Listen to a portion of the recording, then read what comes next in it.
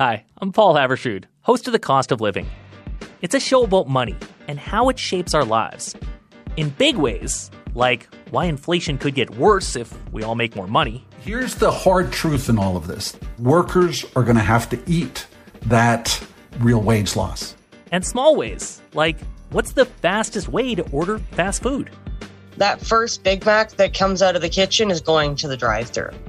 Check out The Cost of Living. We're on CBC Listen or wherever you get podcasts. This is a CBC podcast.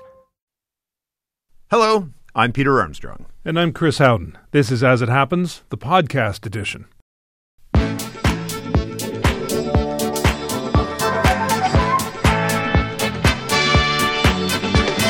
Tonight, Postscript. Under a long-awaited agreement with the federal government, Google has agreed to pay news organizations. A representative of the private broadcasters says it may be breaking news, but it doesn't fix the news. reworking class. Afghanistan's former education minister pitches her proposal for getting girls in the country back to school by engaging with the Taliban.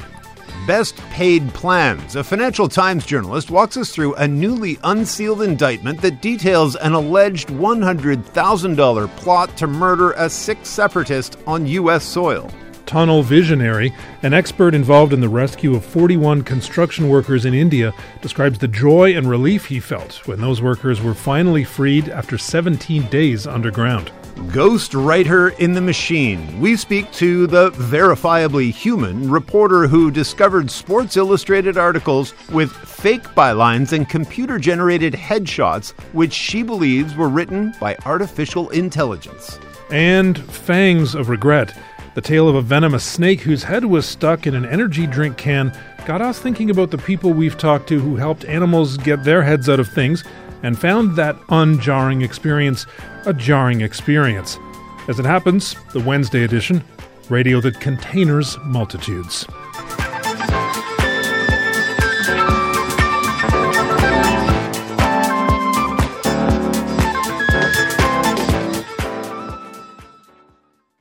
Good news. When you Google the news, there will in fact be news to Google. Today, the Canadian government announced it had reached a deal with Google to pay news companies for posting their links through the Online News Act. After months of tough negotiations and the threat that in 3 weeks Google would block Canadian news, Heritage Minister Pascal Saint-Onge says they have finally settled on a number. For more than a decade, news organizations have been disrupted by the arrival of large digital platforms like Google.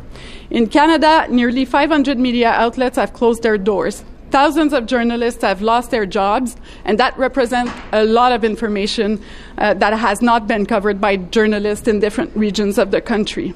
Today, I'm announcing the next steps for the Online News Act.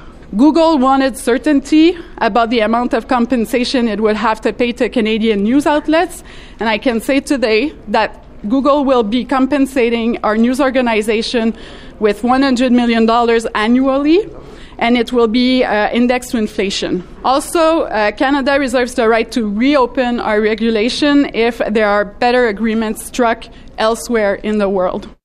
Heritage Minister Pascal Saint-Onge announcing a deal with Google on Parliament Hill earlier today.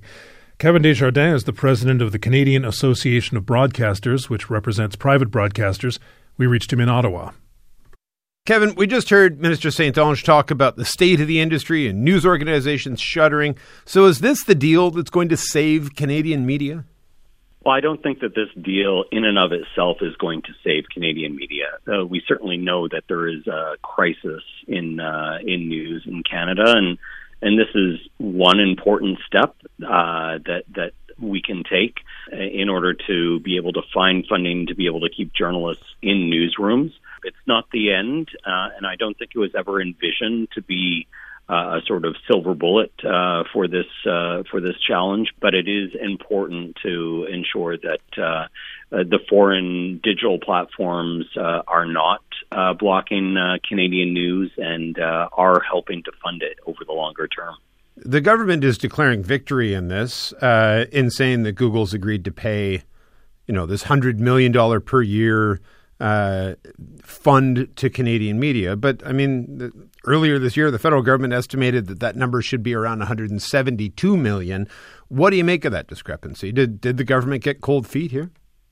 No, I mean, I think that that Google certainly had a tremendous amount of bargaining power, and they pushed hard. We always knew that they were going to. I think that they recognize the fact that Canada is going to help to set a template for what happens in the rest of the world. And so, from a business point of view, I can certainly understand where Google was coming from. We certainly would have liked a higher figure, but we recognize the challenges that the government was up against on this, and certainly think that the 100 million that can be directed to Canadian news organizations is something that is going to be able to help. Can we just explore that bargaining power that you talk about that Google has? Because there are two main tranches to it. The timing, right? We had the Online News Act was set to go into effect on December 19th, and Google had said it would just pull the plug on sharing Canadian news. Then there was just the sheer market share of Google that it can afford to just say, we're going to do that. Can you give us a sense of what the ban, had it gone through, if Google had pulled the plug, what that might have meant for the private companies that you represent? I've heard my members say things along the lines of that this would be disastrous for them. We certainly know that, the way that Google operates in so many facets of the digital world that for a lot of them, it would really be incredibly difficult for them to continue to get their news out to Canadians.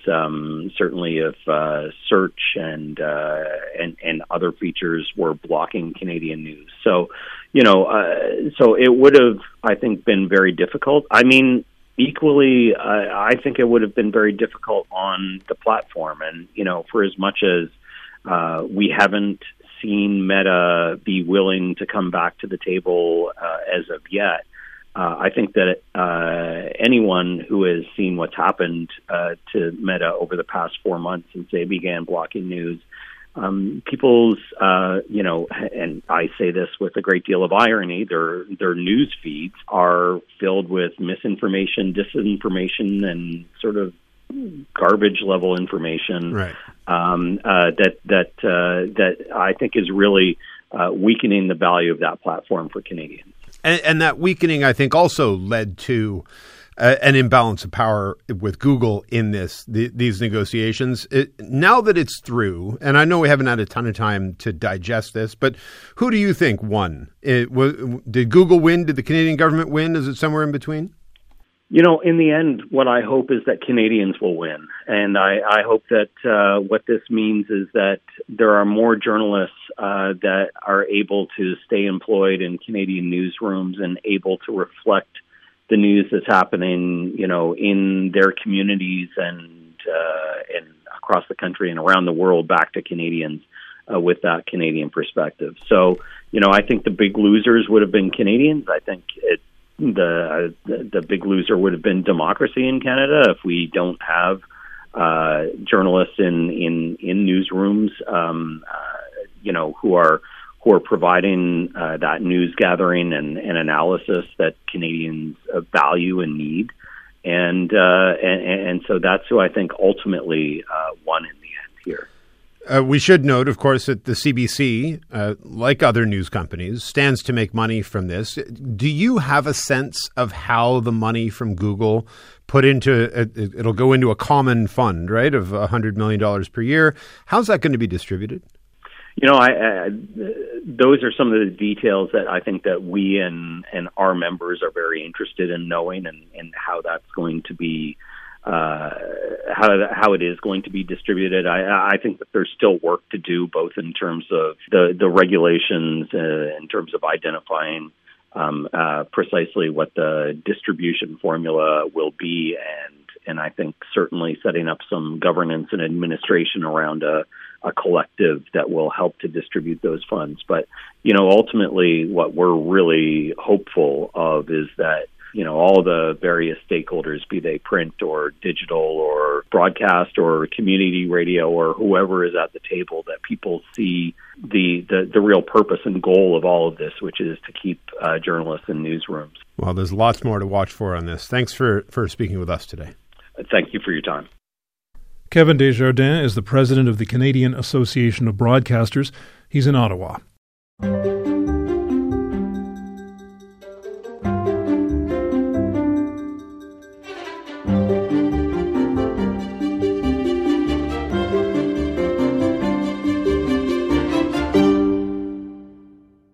There are accusations tonight that a Sikh separatist movement leader has been targeted on North American soil again.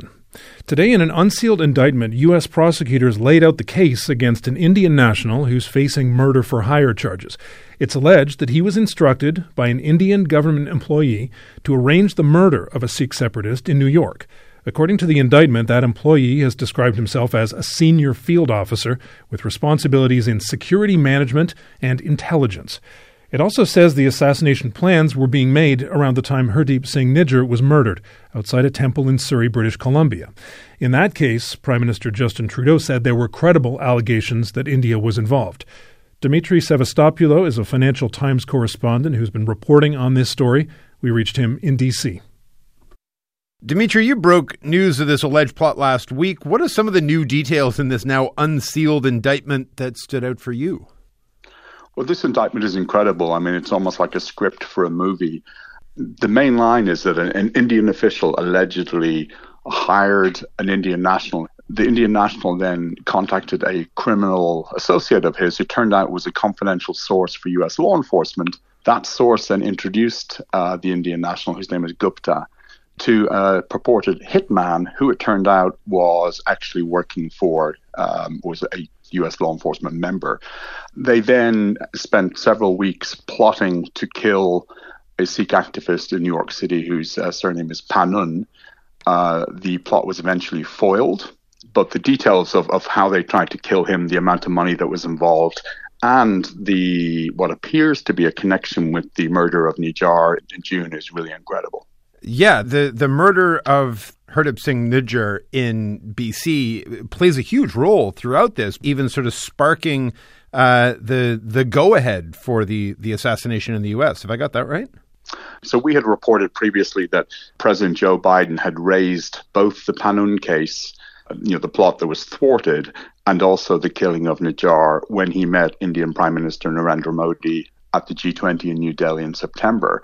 But what this indictment says is that the Indian official who was liaising with the defendant, Mr. Gupta, and they were talking about this assassination plot in America, not in Canada. Hours after the murder of Nijjar, this Indian official sends a video to Gupta, and the video shows Nijjar's bloody body kind of slumped over in his vehicle after he'd been shot. So, again, this is just an allegation in an indictment, but it suggests that there is a campaign to assassinate Sikh separatists, and it links very clearly the Nijjar case with this foiled plot in the U.S. And then because they recruited basically an undercover agent to do this for them, you can see in the indictment, they have text messages, phone calls, photos, like the reams of documentation of this are really quite remarkable. Yeah, the conversations that have been intercepted, the phone calls, the language where at one point Gupta says, something like kill him, brother, or finish him, brother. Right. There's a photograph so the Indian official offered to pay $100,000 for the planned assassination of Mr. Panun. They actually paid $15,000 as an advance payment. And there's a photograph of that money being handed over inside a car. So the detail here is incredible. And I think it partly explains why there's kind of a contrast between the way the Indian government responded to Prime Minister Trudeau's allegations in September, where they kind of dismissed it as absurd and publicly didn't take it seriously, to the way they're responding here, because they have, there's actual detail that it's very hard for them to just brush aside. How has India responded to these allegations, especially the details in this now unsealed indictment? Well, last week when we initially reported the story, the Indians, at first they didn't comment. Then the White House came out and said publicly after our story they were taking this issue very seriously.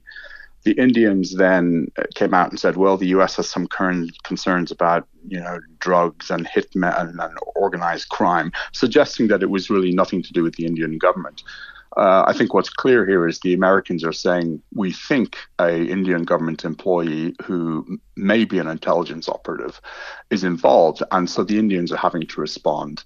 They don't really have a choice. I think one of the big differences is the last time I was reporting on the case in Canada, what I was told by multiple people was when senior Canadian officials went to India to raise these concerns, including directly with Prime Minister Modi, which Prime Minister Trudeau did, the Canadian officials didn't actually give anything on paper to the Indians. They basically described the allegations, but didn't show them anything on paper because of concerns about jeopardizing the legal process and the investigation back in Canada.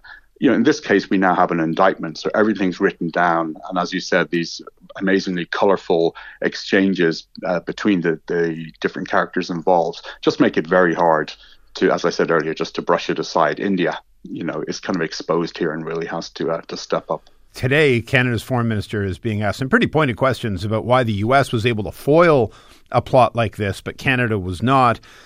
How important do you think that question is? I think it's very difficult to know because, in this case, one of the kind of unanswered questions is the agency in the US that thwarted the plot was actually the Drug Enforcement Agency. So there was a kind of a drug connection. This guy Gupta is allegedly involved in drug trafficking and things like that. So it's possible that they were following him for other reasons. And in the course of that investigation or monitoring him, they discovered this other plot. Now, it's possible that in Canada there wasn't a similar kind of parallel operation going on. But I think without knowing the full details, it's very easy to say, why didn't Canada know? But until you actually know the real details, I think it's foolish to speculate about that. There's a lot of talk in this country about how the Canadian government would need to address and balance out the need to continue have relations with India. How is that playing out on the U.S. side? Like, what interests are the U.S. trying to balance out right now? Well, I think it's even more pronounced in the U.S. because, the White House, the Biden administration, as you know, has been expending a huge amount of energy to broaden and deepen relations with India to serve as a counterweight towards China in the Indo-Pacific. And, one of the arguments is India is the biggest democracy in the world and we need them on side to counter China. But it becomes a lot more difficult to make that argument when the Chinese or supporters of the Chinese come back and say, we hear you, but actually the country trying to assassinate Canadian and U.S. citizens on Canadian and U.S. soil is not actually China, it's India. Right. So the administration is in a bind here. And, I think it's too early to say what long-term impact it will have on this effort to kind of woo India. But it's certainly complicating things at the moment. Well, we have to leave it there, but really appreciate your insight on this. Thank you. No, thank you. Dmitry Sevastopoulos is the U.S.-China correspondent for the Financial Times. He's in D.C.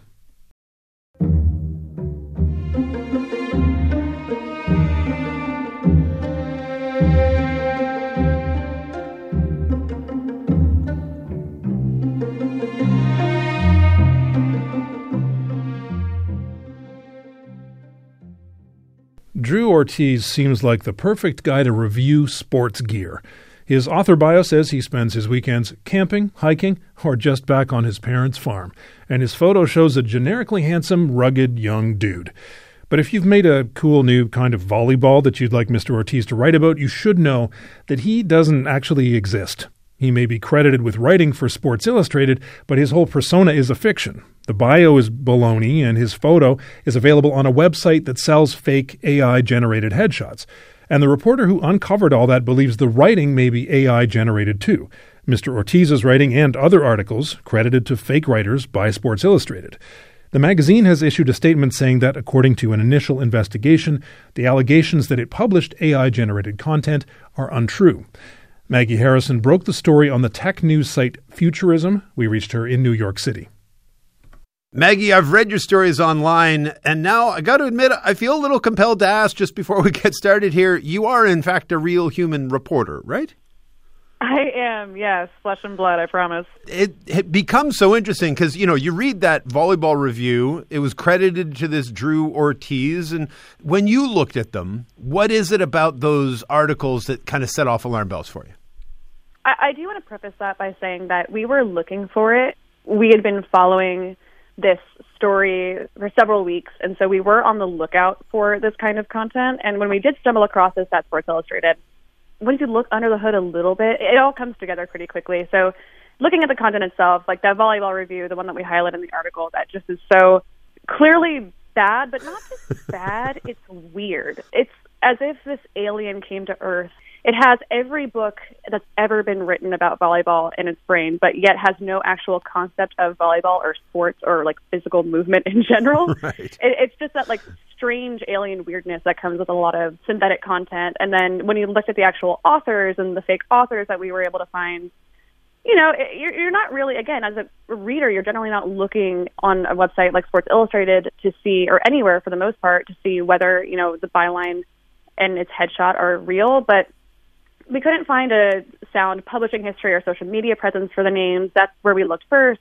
And when we couldn't find that, we ended up going into the actual bio and, you know, looking at, what's here? It's a lot of information about Joe Ortiz, who, you know, lives on the farm and has all this knowledge about adventure sports and can protect you from the perils of nature, I think it says, and which is why he's good at recommending you fishing equipment and hiking tools and camping and backyard games. Right. But there was no real information about him in any sense of, you know, where is the farm and where did he go to school and what else does he write about?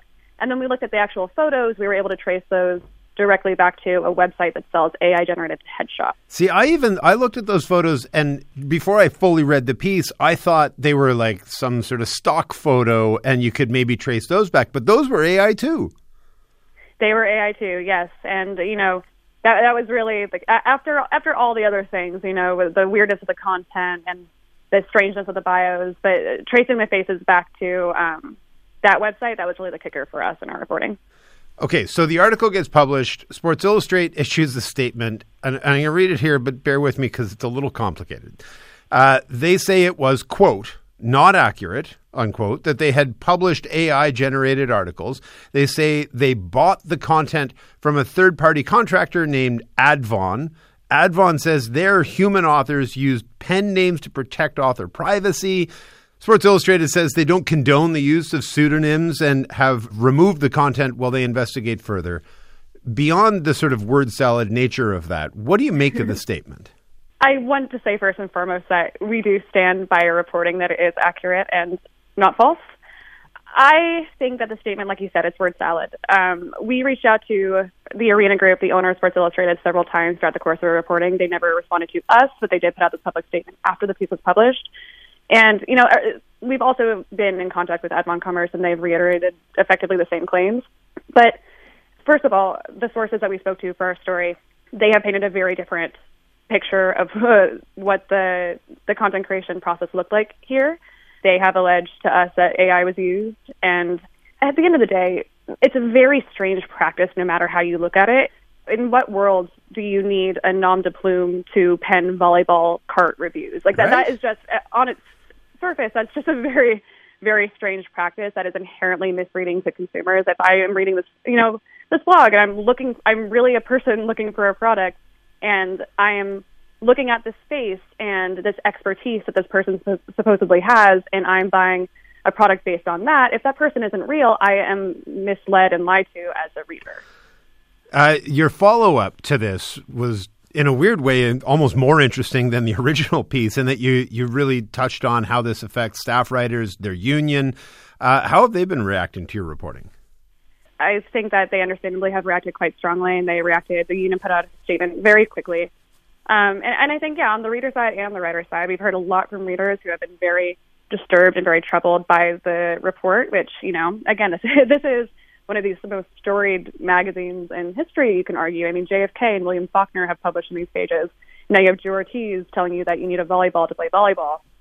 It's a very sharp fall from literary greatness. You know, as a writer myself, I wouldn't feel good if I'm adhering to basic journalistic standards and my parent company is publishing something that circumvents all of those. It's not just, you know, the AI content and the AI writers, but there's no disclosures anywhere. They never issued a correction, which is basic editorial practice. So, you know, as a writer, it's not just you're working hard, but you're working hard to adhere to standards that, you know, do right by you and the magazine and the readers and your owner isn't doing that, it's really troubling. You said at the outset of this investigation that you were out looking for AI-generated content. Are you finding more of this type of material out there? So we have a lot of ongoing reporting happening. We have a lot of forthcoming reporting that will be coming out in several weeks that will address that. But I will say that, if it's in Sports Illustrated, I think it's fair to start looking for it elsewhere, if that makes sense. It does make sense. Maggie, thank you for this. Really appreciate it. Yes, absolutely. Thank you for having me. Take care. Maggie Harrison is a staff writer for Futurism. We reached her in New York City.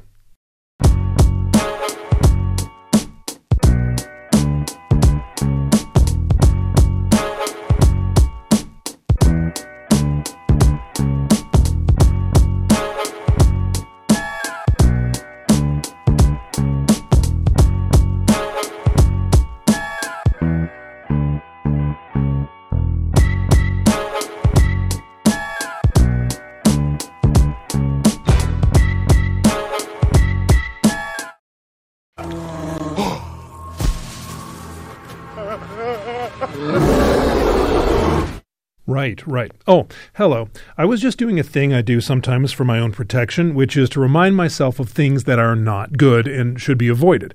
That one was a bear on cocaine. And here's another one. That one's a bit quieter, but equally terrifying. That was the sound of the snake you sat on while hiding from the bear on cocaine. A snake which was already feeling trapped and over-caffeinated. This week in Tasmania, snake catcher Olivia Dykstra found a venomous lowland copperhead with a can of Rockstar energy drink stuck on its head. Now, somehow, Ms. Dykstra found it in her heart to free the snake, which is admirable and terrifying. I mean, at least bears on cocaine are loud and covered in white powder. Venomous snakes on energy drinks are just out there, quietly twitching and agitatedly hissing about how they haven't slept in days and their heart is pounding so hard it feels like their scales are going to pop off. But I digress. Ms. Dykstra's bravery reminded us of other acts of heroism towards animals whose heads are stuck in things, in particular, an animal whose other end presents its own danger. From our archives, here's guest host Rachel Giza speaking to First Lieutenant Mike Shaw of the Michigan State Police, who explains how his team approached the odoriferous operation. Well, the first thing that we did naturally is call animal control because nobody wants to mess around with a savage skunk or whatever that actually means. But when animal control told us that they don't handle those type of calls, one of our sayings is that we provide service with a purpose, and that's for humans and skunks alike. So both troopers decided that they weren't going to allow the skunk to run around with a yogurt cup on his head.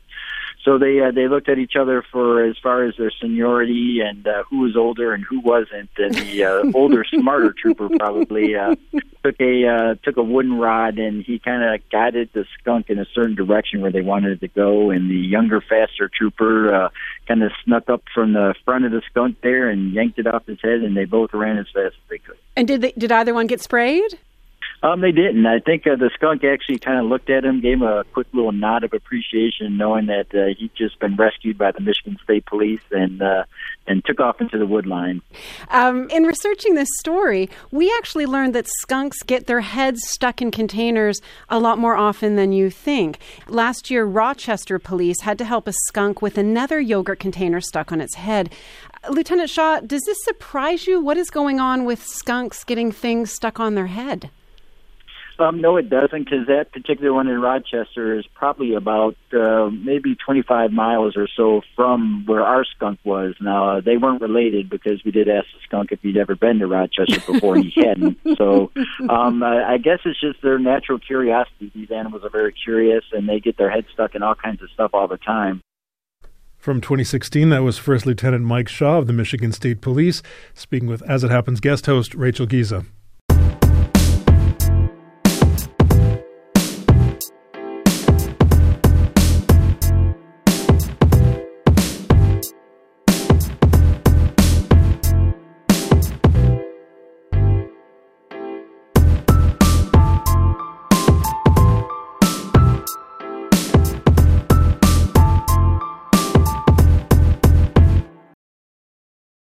From CBC Podcasts and The Fifth Estate, Brainwashed is a multi-part investigation into the CIA's experiments in mind control. From the Cold War and MKUltra to the so-called War on Terror, We learn about a psychiatrist who used his patients as human guinea pigs and what happens when the military and medicine collide. Listen to Brainwashed on the CBC Listen app or wherever you get your podcasts. In Afghanistan, girls over the age of 11 can't go to school by Taliban decree. But the country's former education minister says that doesn't mean they have to stop learning. She's calling for countries to engage with the Taliban and explore using the country's vast system of religious schools to help support girls' learning in the country. That proposal is obviously not uncontroversial, since many countries oppose engaging with the Taliban at all. Rangina Hamidi was Afghanistan's education minister until the Taliban takeover in August 2021. She left shortly thereafter. We reached her in Dubai. Ms. Hamidi, what makes you think that these madrasas could potentially help fill the educational gap faced by older girls in Afghanistan? Afghanistan has always had madrasa education running parallel to the so-called modern education inside the schools, the buildings that the international community funded. And so, as I have focused and I've learned that in the past 2 years, there's more emphasis on madrasa education. So if that is a space that is open, if that is a space where girls can and are receiving education, of course, the definition of education must be cleared. My proposal is, why not look at this possibility as an avenue for continuing to provide spaces or consider spaces where girls can continue their education journeys.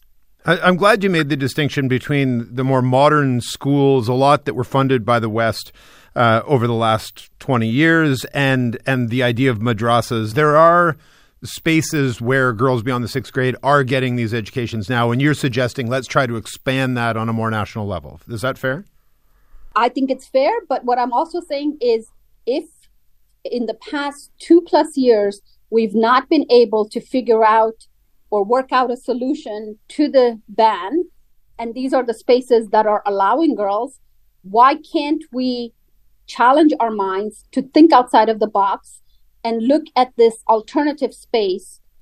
When we think about Afghanistan, we think about Taliban, I think we often think about something of a monolith. How likely is it, do you think, that you can find support within the Taliban that might allow this to work?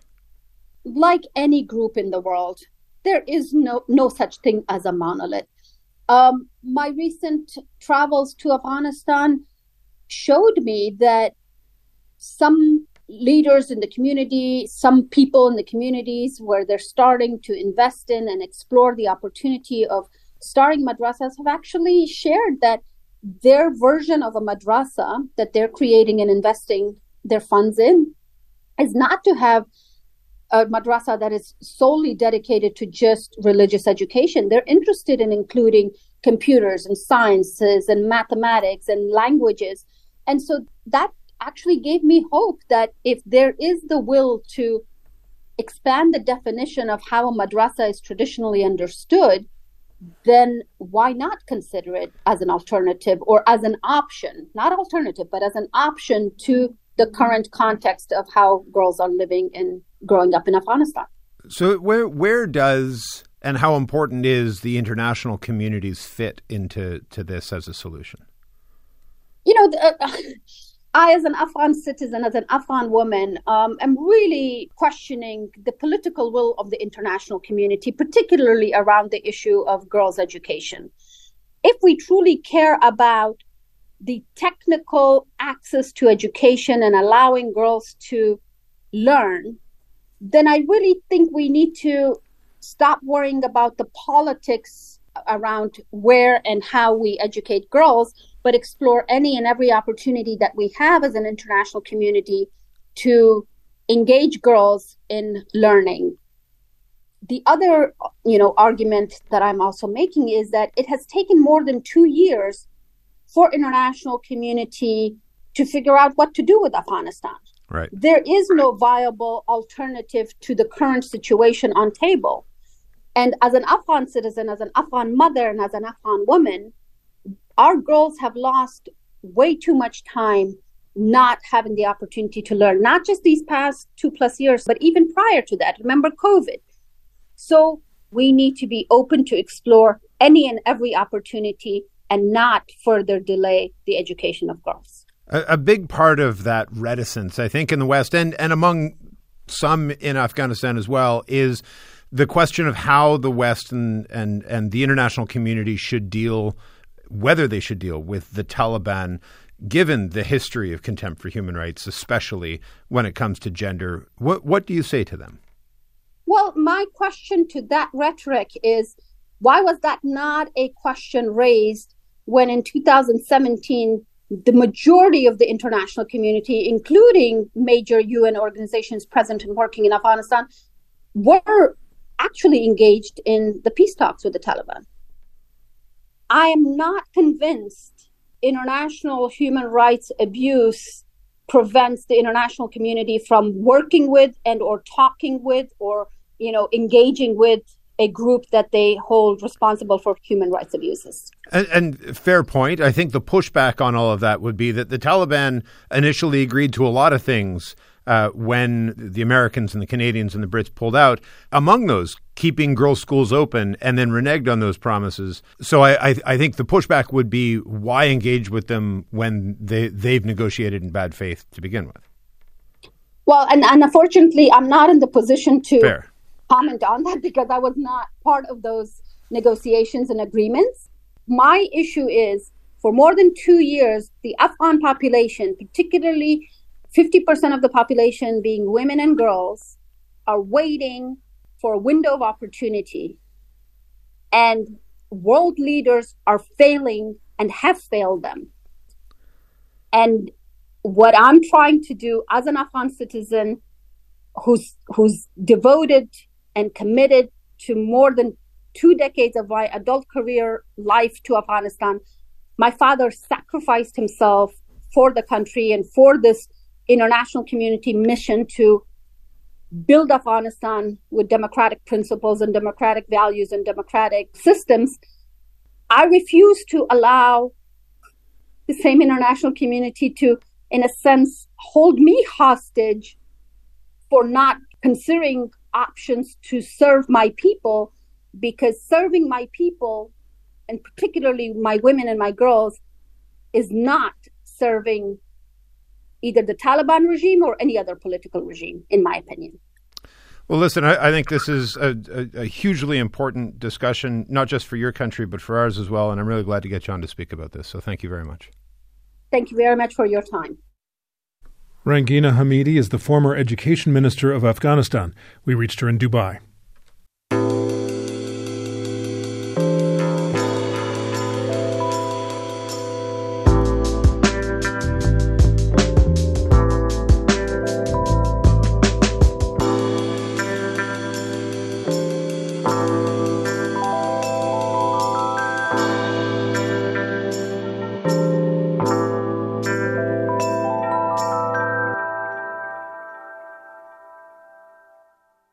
After 17 days underground, a group of construction workers in India awoke to see the sun this morning.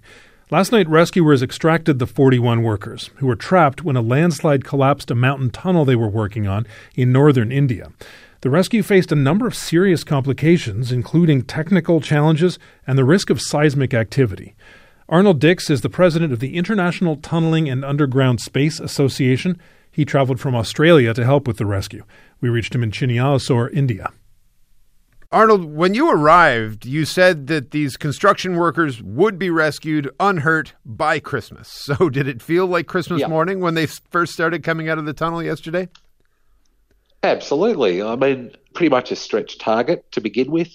A number of my colleagues thought I was completely demonstrably a lunatic for saying it, particularly on national television to 1.4 billion people. But I just thought we'd be able to do it, and we did. The relief as these guys came out of there must have just been like a tidal wave. Do we know, like, how are all the workers doing today? Yeah, apparently they're doing really well. They're tough, like they're way tough. And they were really happy. And in fact, they sort of, we had all these plans of how they'd be rescued and very elaborate little trolleys and places to put your arms and little guards on your elbows.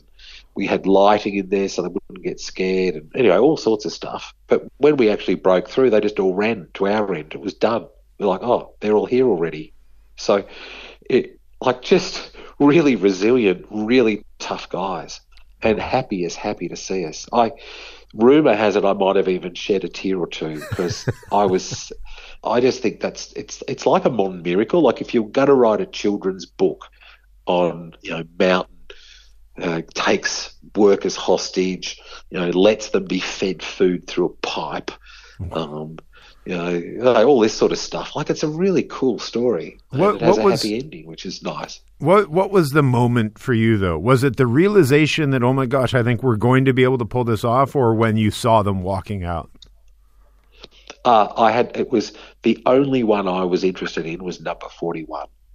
Right. Because actually history had told us that virtually everything we did would fail. We never thought it would fail, but it was a really steep learning curve as we sort of experiment with the rock, could see how it behaved. We were dealing with, the data was showing us that the mountain, and still right to this moment, could have a major catastrophic fail in there. So it meant we knew like me, could be dead, and so could all the people on the other side. That was one scenario. And so we as a team, and this is everybody, were really, really careful. We were having to juggle really complex technical options to try and get an evacuation. And our emergency pipe that we got in where we could fire like lentils and peanuts and stuff to them, it only had a limited length. So if our rescue triggered another collapse, we could lose our lifeline. So we're having trouble here. Like it was really hard. And at the same time, the media is saying, well, why haven't you done this? And what about this? And why haven't you done the other? So we were really taking it really carefully because we're dealing with a human life, you can't just re-weld it. Right. Like if you kill somebody, you can't even get medical attention to them. And on I think it was the 13th day, the drilling machine broke down at a mere, 60-some feet from the men. How worried were you about what that was going to mean? Yeah, well, that wasn't good. Well, it wasn't the first time. I mean, that machine had blown up a few times. And we'd managed to get it going again. But the one that I just couldn't believe was seeing this machine lift itself off the ground and rip the bolts out of the ground, because we were now so far into this avalanche material, we were running out of power and we were well outside the sort of torque thrust sort of limits that we should be operating it in. So, and then of course it blew up. It didn't just blow up. I mean, it blew its bearings out, it blew its clutch out, and it ripped itself out of the ground. Yeah, it was like catastrophic. At one point, were rescuers digging by hand? Have I got that right? Yeah, that's actually how we did it. That was the final push. Yeah, that's how we did it. So here's the rub. In the end, the best way to mine in there, because the ground is just so unstable and everything is so dangerous, was to stick a man in a pipe and get them to go down the end and with their hands scoop out a little bit of rock, and then we pull it back out, and we advance the tunnel 100 millimetres at a time using men with their hands to get rock. That's how we did it. Crazy stuff. Does the accident and that aspect of the rescue, I mean, does it highlight the risks and the working conditions as India expands its infrastructure? Like we've seen a lot of attention drawn to the risks inherent to this type of development there. We've seen bridges collapse. We've seen moments like this. What do you hope this incident and the rescue do to the cause of better working environment, better worker safety? Yeah, I think it's a really good question, and it's something that I've discussed with people able to influence that sort of thing. My perspective is you've got a country in transition, really rapidly embarking on development, so high-speed rail, this sort of tunnel, very aggressive hydro schemes, sewage schemes, water schemes, highways, like everything all at once.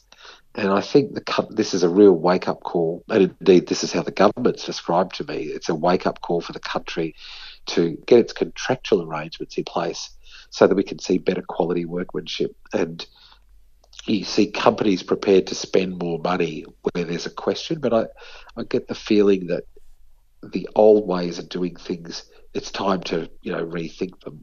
Right. Not just because of this particular event, but just it's time. The country's really growing up. It's just amazing to see. There'll be huge lessons learned out of what's happened here. It's an incredible story. Congratulations and thank you. Really appreciate hearing all of your amazing stories. Thanks for reaching out to me. Arnold Dix is the president of the International Tunneling and Underground Space Association. He was part of the tunnel rescue in Uttarkashi. We reached him in Chinnyalasore, India.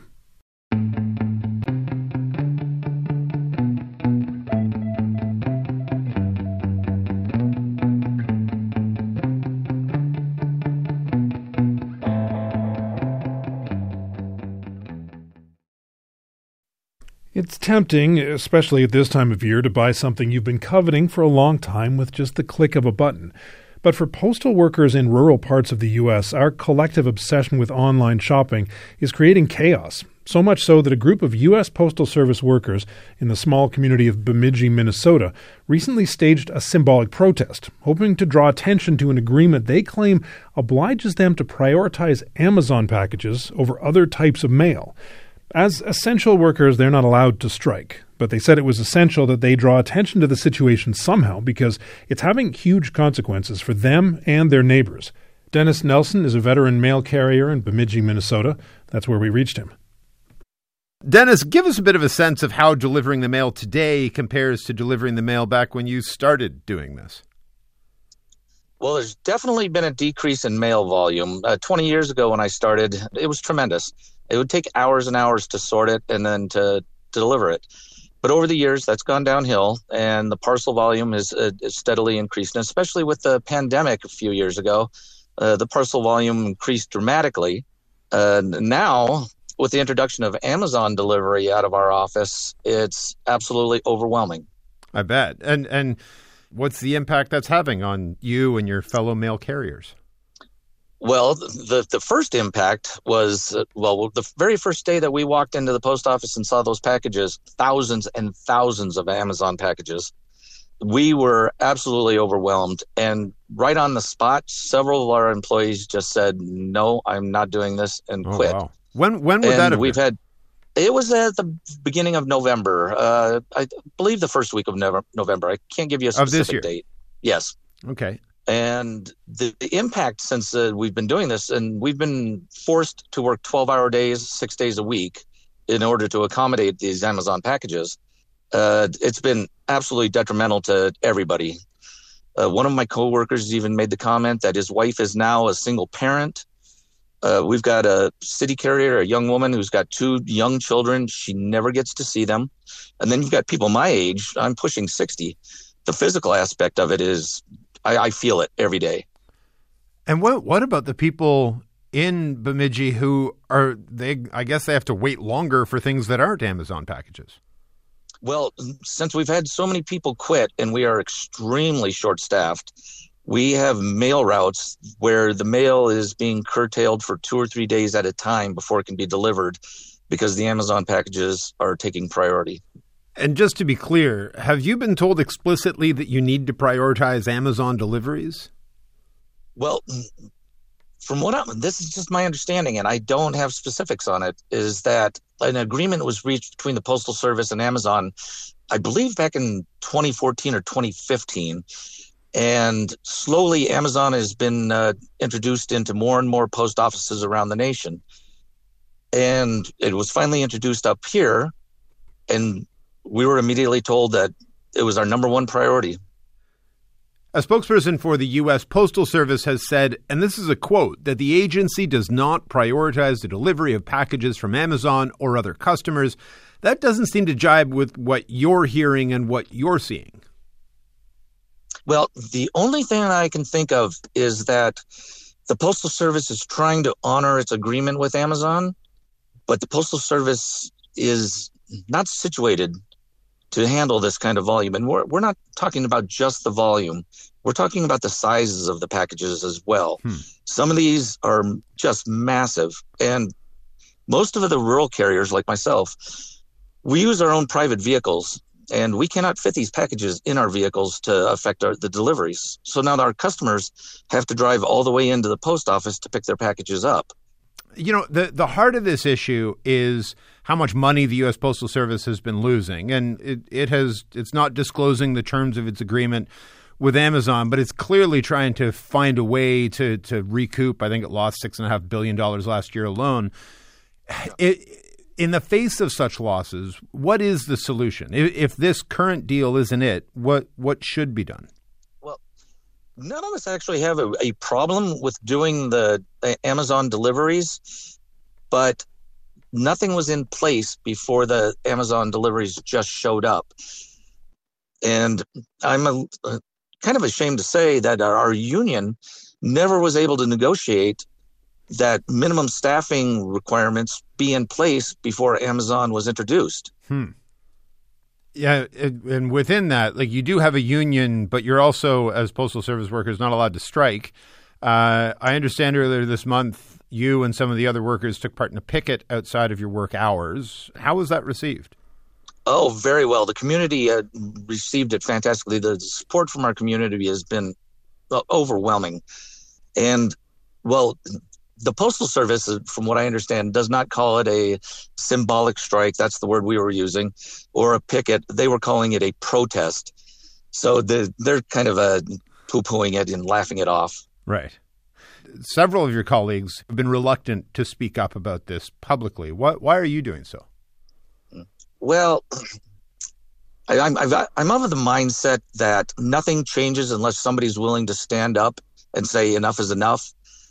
And the Postal Service has always had kind of a boot on the neck of their employees in the fact that talking about the post office, speaking about the post office in social media or to the media like you is actually considered grounds for termination. And when I've seen my fellow employees in our facility and just sobbing, crying because it's so overwhelming, the hour requirements, the 6 days a week working, I just said enough is enough. And if I have to be the scapegoat, I'll be that person. Do you worry about being a scapegoat? Have you faced any retribution at this point? Not yet, but quite frankly, I'm expecting it. I'm expecting management on the district level to come down and show up one day and point at me and say, "You're fired."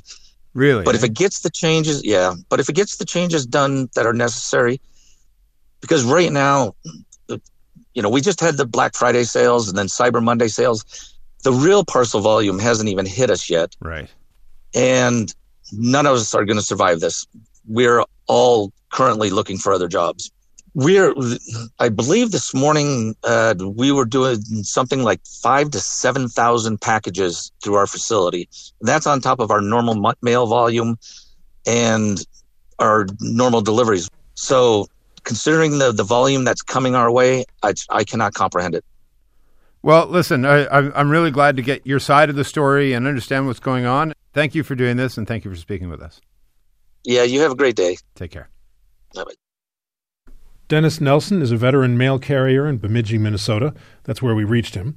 A USPS spokesperson denied that the Postal Service prioritizes Amazon deliveries and told us that the agency's, quote, Delivering for America plan intends to accomplish the efficient delivery of first-class mail, supported by the increased delivery of packages through an improved network, unquote.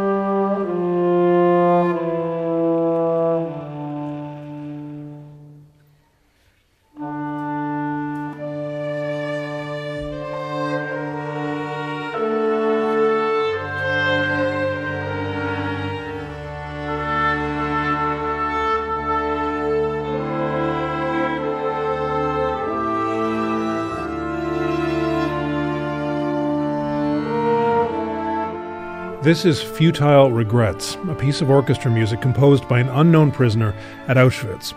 For decades, the piece was collecting dust in the archives, but in 2015, while visiting the former death camp, Leo Geyer stumbled upon the collection of musical manuscripts that included this piece.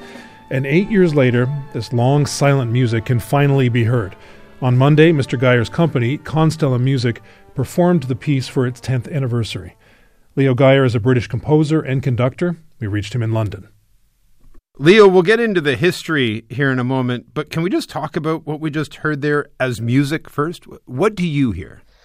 Well, for me, this is music of the heart, and it's clearly someone who is in great pain and trying their best to articulate in music what that really is emotionally. How is it that we don't know the identity of the composer? I mean, there is so much that is known, so much that has been documented about every scrap of paper that came out. The fact that it wasn't well known by the time you got there seems remarkable. Yes, it is remarkable. And the reason for it is because much of the music and indeed the musical instruments were destroyed when the camp was liquidated 80 years ago. And so what remains is fragments. And so it's very difficult to try and actually get to the music itself. I think the best way of describing it is a bit like 200 jigsaw puzzles all jumbled together, and many of the pieces are in fact missing or broken, scorched. So to actually try and piece them together takes a lot of work, and that's why I've been doing it for the last 8 years. Right. Can you just retell the story of how you came to find out that this sheet music existed in the first place? Of course. So I was commissioned to write a piece of music in memory of the Holocaust historian Sir Martin Gilbert. And as part of that process, I thought I would go to Auschwitz itself to try and get a sense of the gravity of his work. And I knew about the orchestras of Auschwitz before, and therefore I had a conversation with one of the archivists about them. And he then said in this very offhand way, oh yeah, well, there's some manuscripts in the archive, but whatever, I'm sure you won't be interested in those. And I nearly fell over when he told me, because I couldn't believe that such a thing could exist and that had been overlooked all of this time. And of course, it was then only when I started looking at it that I understood why that had been the case. One of the things that I've had to do is to cross-reference the music with testimonies to try and understand what music was being played at what time and by whom and for what purpose, so that it's been a study much beyond just the manuscripts themselves, so that I could really try and recreate the music of Auschwitz as closely as possible. Yeah, because the significance of music for people at Auschwitz was really important, and important to this as well. Yes, absolutely. And this is one of the things that is a great surprise it was in fact to myself as it is for everyone else, really, the significant role that music had in Auschwitz. So many prisoners would have been very familiar with the sound of an orchestra because they were playing marching music at every point when you had to march out to fields and factories and on the return. And the tragic thing is that on the return, many people had to carry the dead. And in the background, you'd be hearing this jolly marching music. I mean, it's unbelievable to think of a situation that would be any more macabre than that. And further to that is that we know that the orchestras were required to play for parties and openings of new areas of camps, again, playing this very frivolous and light music. And the juxtaposition of that is just unbearable to imagine. But in the case of this piece that we've just heard, is that there was also music making that was going on secretly for other musicians and indeed for some prisoners held away from earshot of soldiers. Now, you talked about how you were recruited to do this musical project in the first place. You aren't Jewish or Polish. You're not the descendant of someone who was imprisoned at Auschwitz. What was it that made you decide to take on this project in the first place? Well, it was two things, really. The first was that when I first looked at Dario Menjale, this piece called Futile Regrets, I noticed something that sent goosebumps down my spine, and that was the handwriting. And the handwriting of this manuscript is identical to mine. And so when I saw it, I felt that it was my duty to finish it. And so that's what I set out to do. It must have been scary to try to put this out into the world. What was the reception like after the performance on Monday? Well, to my surprise is that a Holocaust survivor was actually in the audience on Monday, and he came up to me at the end of the performance and said some very nice things, and which I was very humbled by. And most importantly is that he spurred me on to continue, because this actually was just the first event of what I hope to be something much larger, because of course we just gave this performance in London. I'm talking to you in Canada. There's obviously huge interest across the world for this music, and I want to make sure that people can hear this music and can access this music. If you could look back 5 years from now, what do you hope the world has learned or seen or experienced through this music? Well, I mean, again, looking back at myself, is that I'm not from one of these groups who will really feel the Holocaust through their family and through their identity as people. But I'm also a young person as well. I'm 31. And for me, the Holocaust was something that happened such a long time ago. And I always knew it was horrible. But I think I left it under a rock in my mind before I started this project and accessed this music. And what I would hope that this project would do is to make everyone feel that they can engage with that history and take hold of it, and really make sure that we don't find ourselves repeating history in any way, shape or form. Well, I loved listening to a recording of it. I do hope I get to hear it in person one of these days. Well, thank you very much, and thank you for having me. Cheers. Leo Geyer is a British composer and conductor who has recreated music composed by an unknown prisoner at Auschwitz. We reached him in London.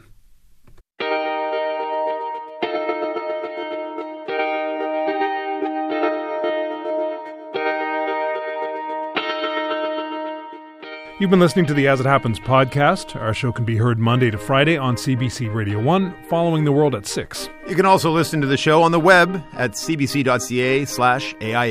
Thanks for listening. I'm Peter Armstrong. And I'm Chris Howden.